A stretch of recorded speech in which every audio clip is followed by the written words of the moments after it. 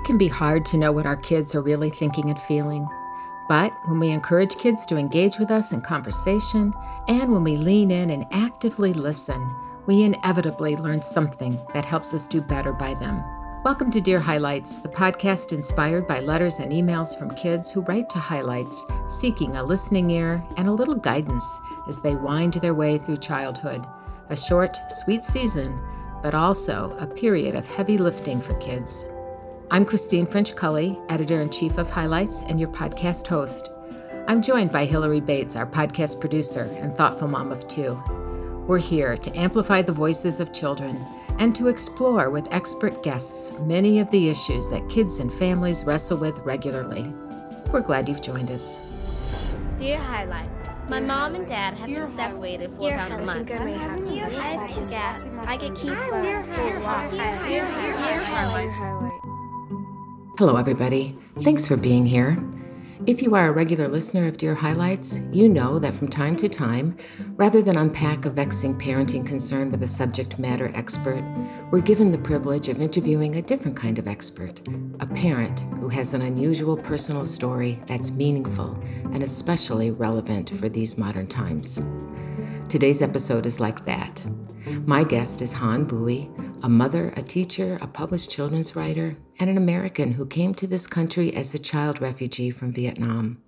By virtue of her own experience as a child refugee and her work with children as a teacher and a mother, she has a heart for other refugee and migrant children.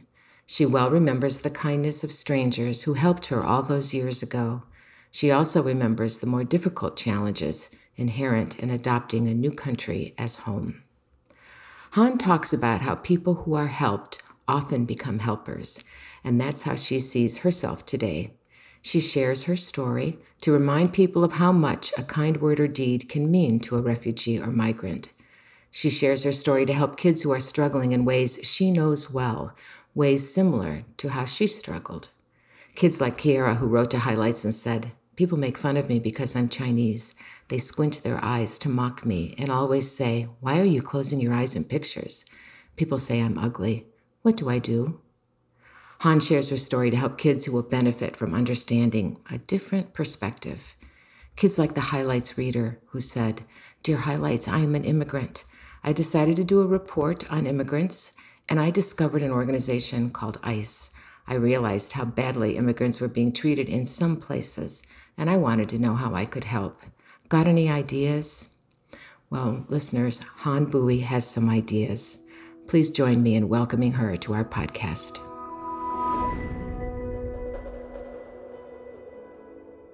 Well, Han, thank you for joining us on Dear Highlights. We're really glad you're here.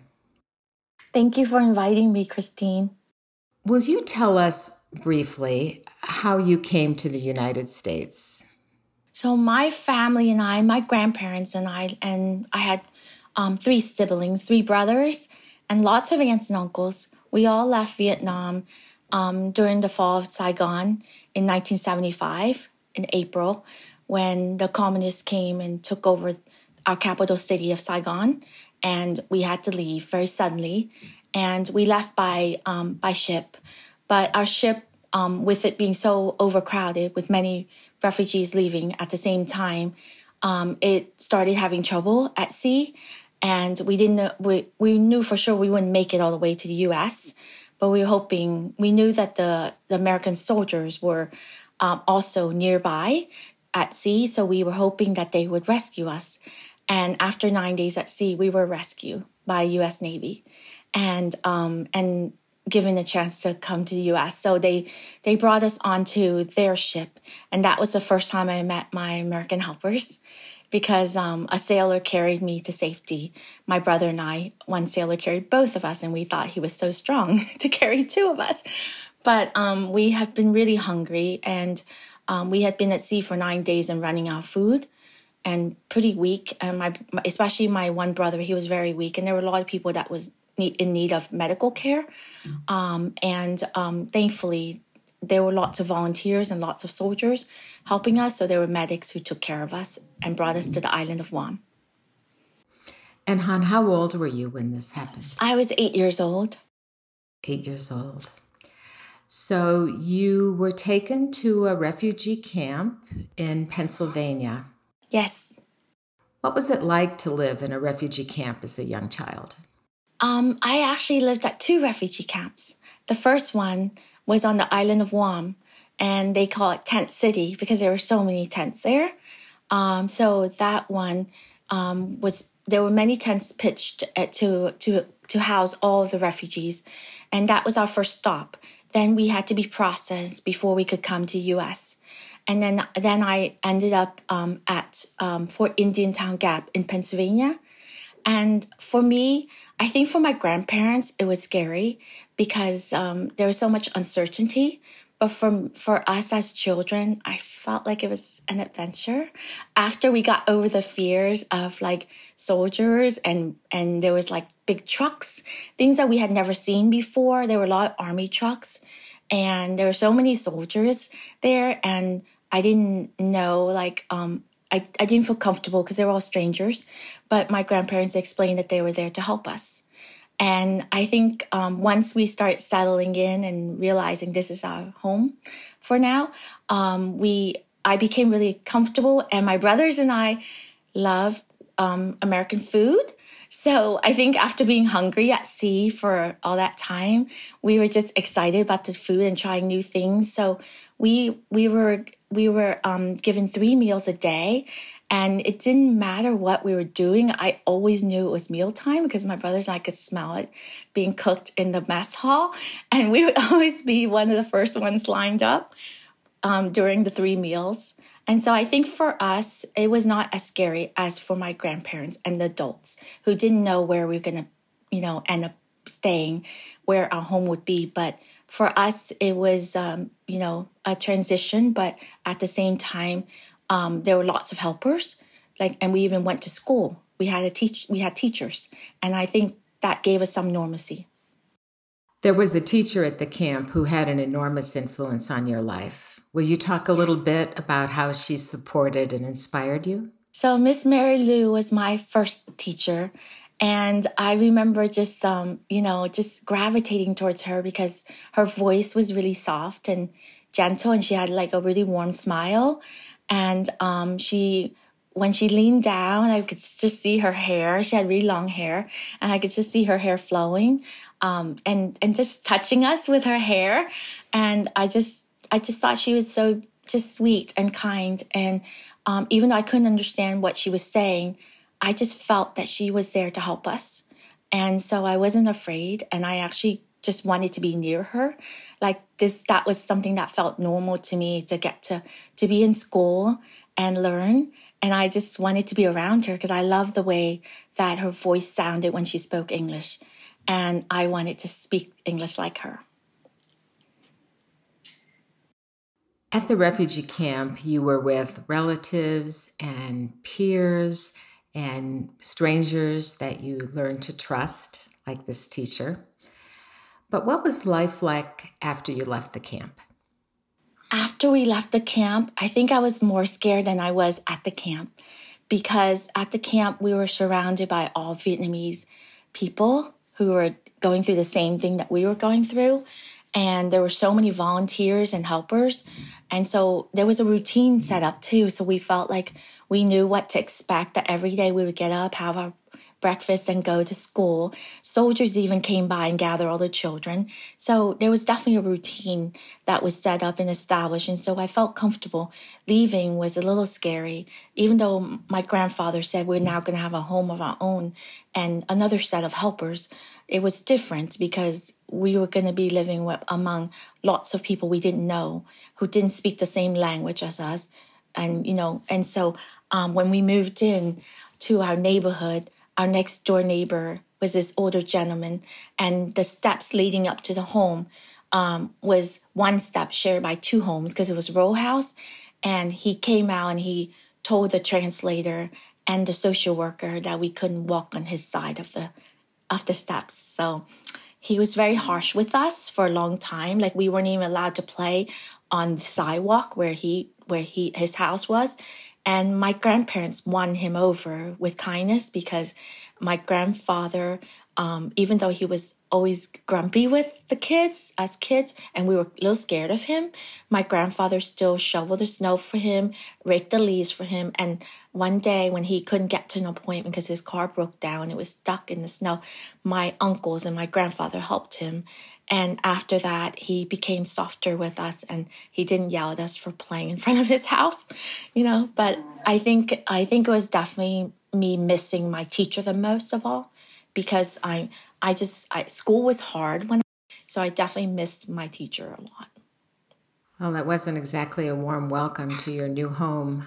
No, it wasn't. But you know what, Christine? There was a warm welcome inside and by the people on the other side, which was the church that sponsored my family. So there was a church that sponsored my family, and it was a Mount Calvary Lutheran church. And the whole congregation was there to welcome us. And they were on the porch, and I had never seen a porch because in Vietnam we don't have porches, in our home. So it was so pretty. I love the white porch that wrapped around the whole house. And there was a swing on the porch, and all the helpers were there waiting for us when we arrived. And they walked us through the home, and I could smell all the food that they had brought. And so there was definitely a warm welcome inside. I love how you remember with such detail the kindness of strangers, the people who made it easier for you to embrace your new homeland. Thank you. But I think you must also remember some of the stories that illustrate the hardship of being different, the hardship of trying to make America. Well, it started with that gentleman who, the older man, and my grandparents explained to me that they never saw anyone visiting him except his one son, but he didn't come very often. So my grandparents said he was probably lonely, so just to still be kind to him. And we all try to just follow my grandparents' example, but as kids, we were afraid of him, so we barely spoke with him and just stayed away from his side. But over the years, he did become kinder. And we also had our house egged the first Halloween because we moved in October, and we had been at the camp since May. And we moved in October, and we were told at school that there was a holiday coming up because I have a translator at school that works with the ESL teacher, and she explained to us that Halloween was coming up. And I was all excited about Halloween and knowing that I could go house to house and get candy. It kind of reminded me of our Mid-Autumn Festival in Vietnam, where we can go house to house with lanterns and wait for people to open their doors and hand us some candy or treats. And so I thought, wow, this is kind of familiar. So it might be a really fun holiday to be a part of. And then we got our house egged. And so my grandfather was really upset. And I think the boys that egged the house, because they were a bunch of teenage boys, they didn't expect my grandfather to be so fast. But he was in the military, so he chased them down to their home. And he caught up with them. And then their parents didn't apologize or anything, but my grandfather told them not to come back to our house again. How were you treated by the other children, your peers in your American family? Well, there was one girl in my neighborhood named Pam. So she was my first friend. Her parents at first didn't want her to play with me. But so they didn't let her come to my house, like to my porch, because our porches were diagonal, so I could see her wanting to spend time with me. But her parents at first held her back. But then after they got to know me, then they started letting us play outside together. So she was my first friend in the neighborhood. And then when I went to school and I walked in, I was the only Vietnamese child in my class. So that was really hard because I looked around, I didn't recognize anyone. And I couldn't understand what anyone was saying. And I still remember this boy named Billy. He was so mean to me. He teased me for the way that I spoke. And he was shouting at me to say my name louder and stuff. And so there were some kids that were nice, but there were some kids that were unkind and mean. And they picked on me at recess because Billy would pull in my hood of my coat and pick on me at recess. So a lot of times I was alone. Then I started making friends because there was a little girl named Karen that had 2 pigtails and the bluest eyes I've ever seen. And she was just so sweet to me. And I think she was so curious about me. And then she started coming up to me at recess and telling the boys to leave me alone. And so I had an ally in Karen. and she stood up for me. And then when we took the bus home together, because Karen lived not far from me, she also started teaching me English on the bus. So I think overall, I think most of the kids were just more curious than anything else, and I was just different to them. But there were a handful that were just downright mean. So yes, I had to deal with, the eye tugging at the corners, and calling me words that were not kind, and then also making fun of the way that I spoke English. And I never understood that, because the way that they were trying to speak like me didn't seem like me at all. So I never understood, why were they making those sounds? It doesn't sound like anything that I would say. Mm-hmm. Your refugee experience sounds different from the experience of many refugees and migrants today. In some ways, it sounds similar. What do you see as the similarities and the differences? Well, I think the similarities would be the challenges that we all face being somewhere new, starting over, and all of the uncertainty that comes with that. So I think that's the similarity, that we have families that have to start over, grandparents and parents that need to find jobs and to figure out how they're going to provide for us, right? So that's similar as far as those challenges, looking for work, kids going to school. Those are similar challenges that I think people face today. And also the sadness that comes with leaving home, the sadness of losing your country, leaving to come because you have to, because you need to for your safety. I think that's something that we have in common, that a lot of us come here because there's a reason that we need to. And life where we are is not safe for us, or we don't have the freedoms we would wish to have. And so that's why we come here. So I think those things are similar. I think what's different, and this part actually makes me sad, because I feel that the camps where I live were better as far as circumstances than the camps today.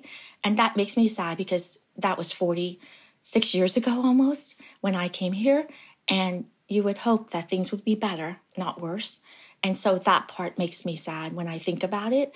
And Christine, that's part of the reason why I feel it's important to have these conversations and to share my immigrant experiences, because I want to not only help foster empathy in the people that haven't gone through something like this, but I also want the kids who are going through something like this and the families who are going through something similar to what I did to know that there are good people, there are helpers. And I want them to believe in that. And that's why I feel like if I share my story of my helpers, they would know that there are helpers and there are people who want us here. And the people that will help oftentimes become helpers. So they're not alone. And I think that's why it's important to share our stories. According to UNICEF data, 36.5 million children worldwide have been displaced as a consequence of conflict and violence at the end of 2021. The flow of refugees into the U.S. varies from year to year as policies and world events change, but in the last several years, the U.S. has admitted and agreed to resettle thousands of refugees. Han, I'm wondering what kind of advice you would give to migrant and refugee parents in the U.S. today whose kids likely find being different in this way to be a challenge. How can these caregivers best help their children? I think that, first of all, I think the best path to success is education. So I think that encouraging them to, just try their best at school, but also to choose good friends, to choose people that, because there are helpers even among children and teachers. And I think that if they can encourage their kids to also live from a place of gratitude, because I remember for me, that was what was the resilience piece for my family, was that we would try to focus. There were so many things that we still needed, still didn't have, and there were people that were cruel to us or unkind. But what I chose to focus on were the Moorheads of the world and Miss Mary Lou and the church people. And I think that if they could advise their children to try to focus on the things that they do have, which is maybe a roof over their head, that they're all together, Like, I know that sometimes it hasn't been that case with what's been happening lately, but if they are together, that is a blessing, and that they will get through this together. And I think that if they try to focus on the things that are in their control, that really helps a lot. And then not let the people who are the haters, affect how they feel, because it is so easy to lose hope and lose sight of what's possible when you allow yourself to be consumed with those thoughts. Yeah, I love the way you talk about all the positive aspects, and I can see that your positivity, the way you lean towards seeing the good in everybody and the good in your experiences, probably was something that contributed greatly to your ability to make a happy life in the U.S. Thank you. I remember reading a blog post, a guest blog post you wrote recently, I think for the School Library Journal, about how libraries were a refuge for you. Can you just talk a little bit about that here? That's actually another advice I would give to migrants and immigrants and refugees coming today is go to the library, because that was such a haven for me. I would, once I discovered the library, I loved going there because I knew that, first of all, I could borrow books and bring them back and borrow them again, and and the librarians started getting to know me, and they would leave out books they knew that I would like. And so in the library, it doesn't matter if you're wearing secondhand clothes. It doesn't matter if, you don't have parents, because I don't have parents. And I was raised by my grandparents, and sometimes kids would tease me about that. But in the library, they don't know that I don't have parents.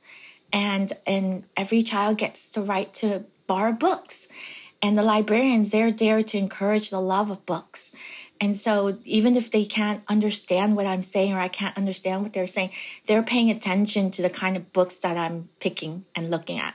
And so they start setting aside books for me, like princess books and books that have to do with animals. They start setting aside books that they know I would like, but they also encourage me by putting out different books that I might not have chosen, but then I fall in love with them because someone else suggested it. So I love that they noticed that about me. And I also love the fact that when I'm at the library, I can just be quiet and not have to worry about anybody wanting me to talk.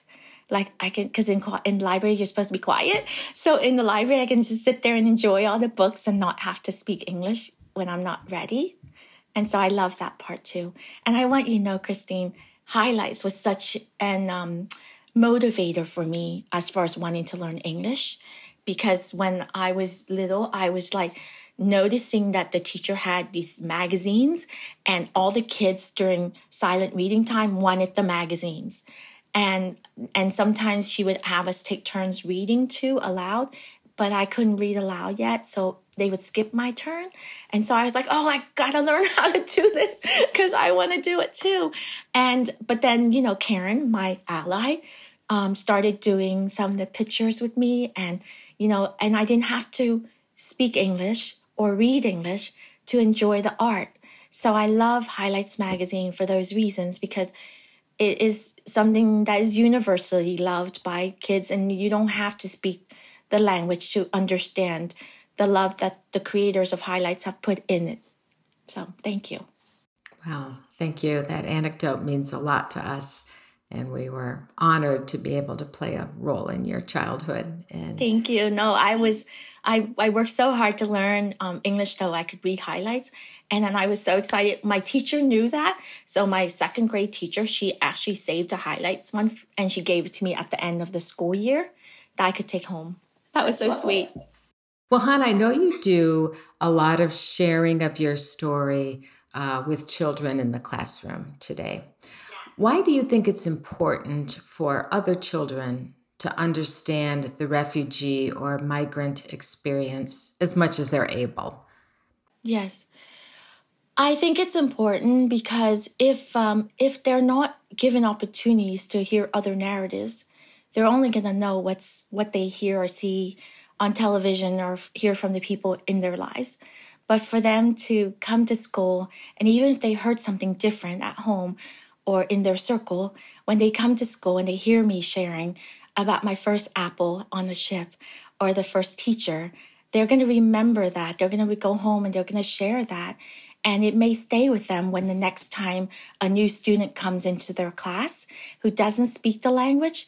They may remember that Mrs. Bowie had an ally named Karen, and she was her helper. So maybe they can be a helper and ally to the new child.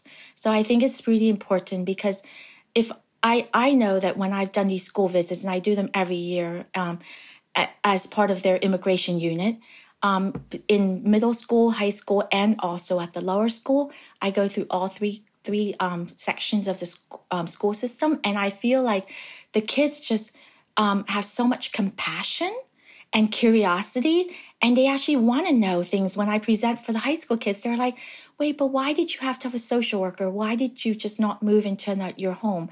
Why did you have to wait at the camp? See, and these are the things that they wouldn't know unless I explained it to them. And so when they meet a new child that may have just settled into their first home in America, coming from another country, they may be kinder to that child, knowing the path that they had to take, just like the challenges that I had to face.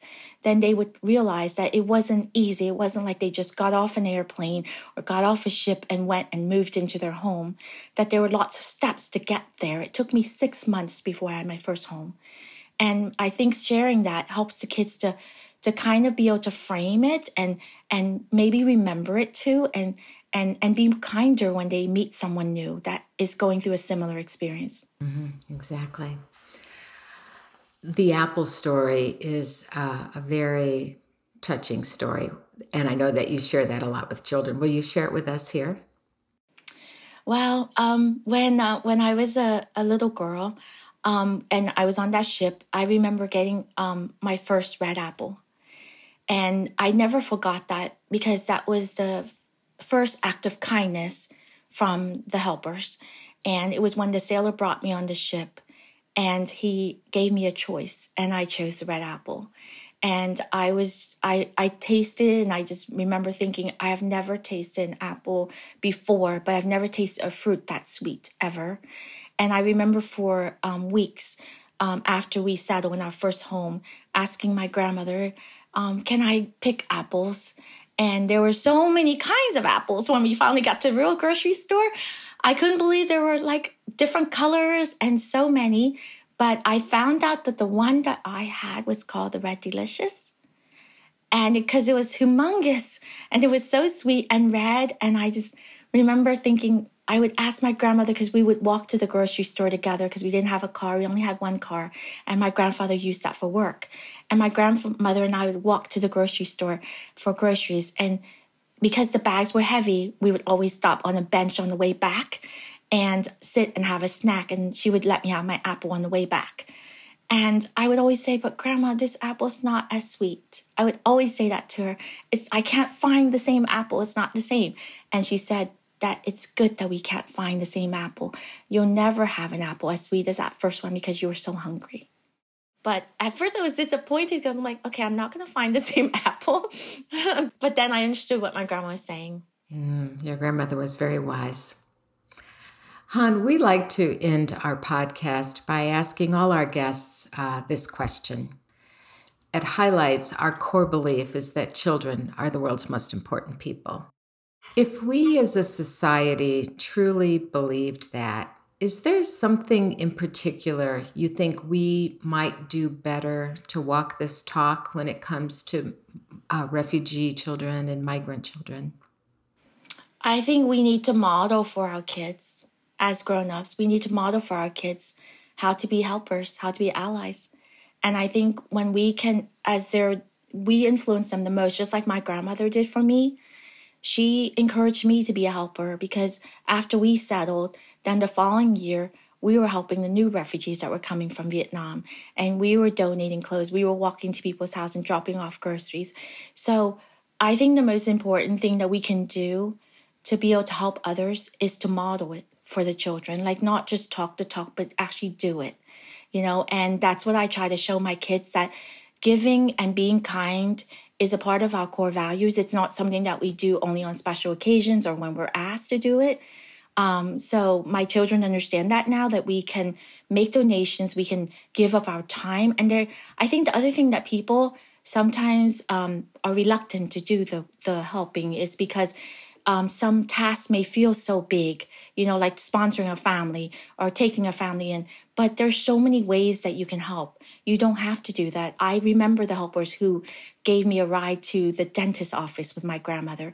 I remember the helpers who dropped off a pie or dropped off a turkey at Thanksgiving. So there's so many ways that we as helpers can help other people. That are coming now. We can drop off donations. We can pack up food. We can bring things by and drop it off to help our neighbors. And so I think that just by showing kids that they too can have a hand in it, that they're not too young to pack up some goodie bags, pack up some clothes, or go through their closet and donate some toys, I think they would feel so good to be a part of actually delivering it too. So I think just showing them how to do it, modeling it, is probably the best thing that we can, encourage kids to help.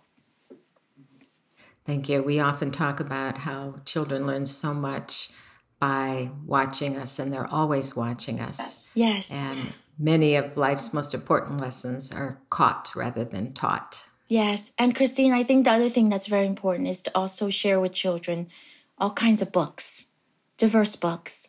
Because I think that's so important, because that's why I'm writing diverse books, because I think that if kids see representation of different kinds of family and people in books as a normal part of the bookshelf, that they will see family stories from all different cultures and experiences, then they will also realize and recognize that those stories matter and those people matter.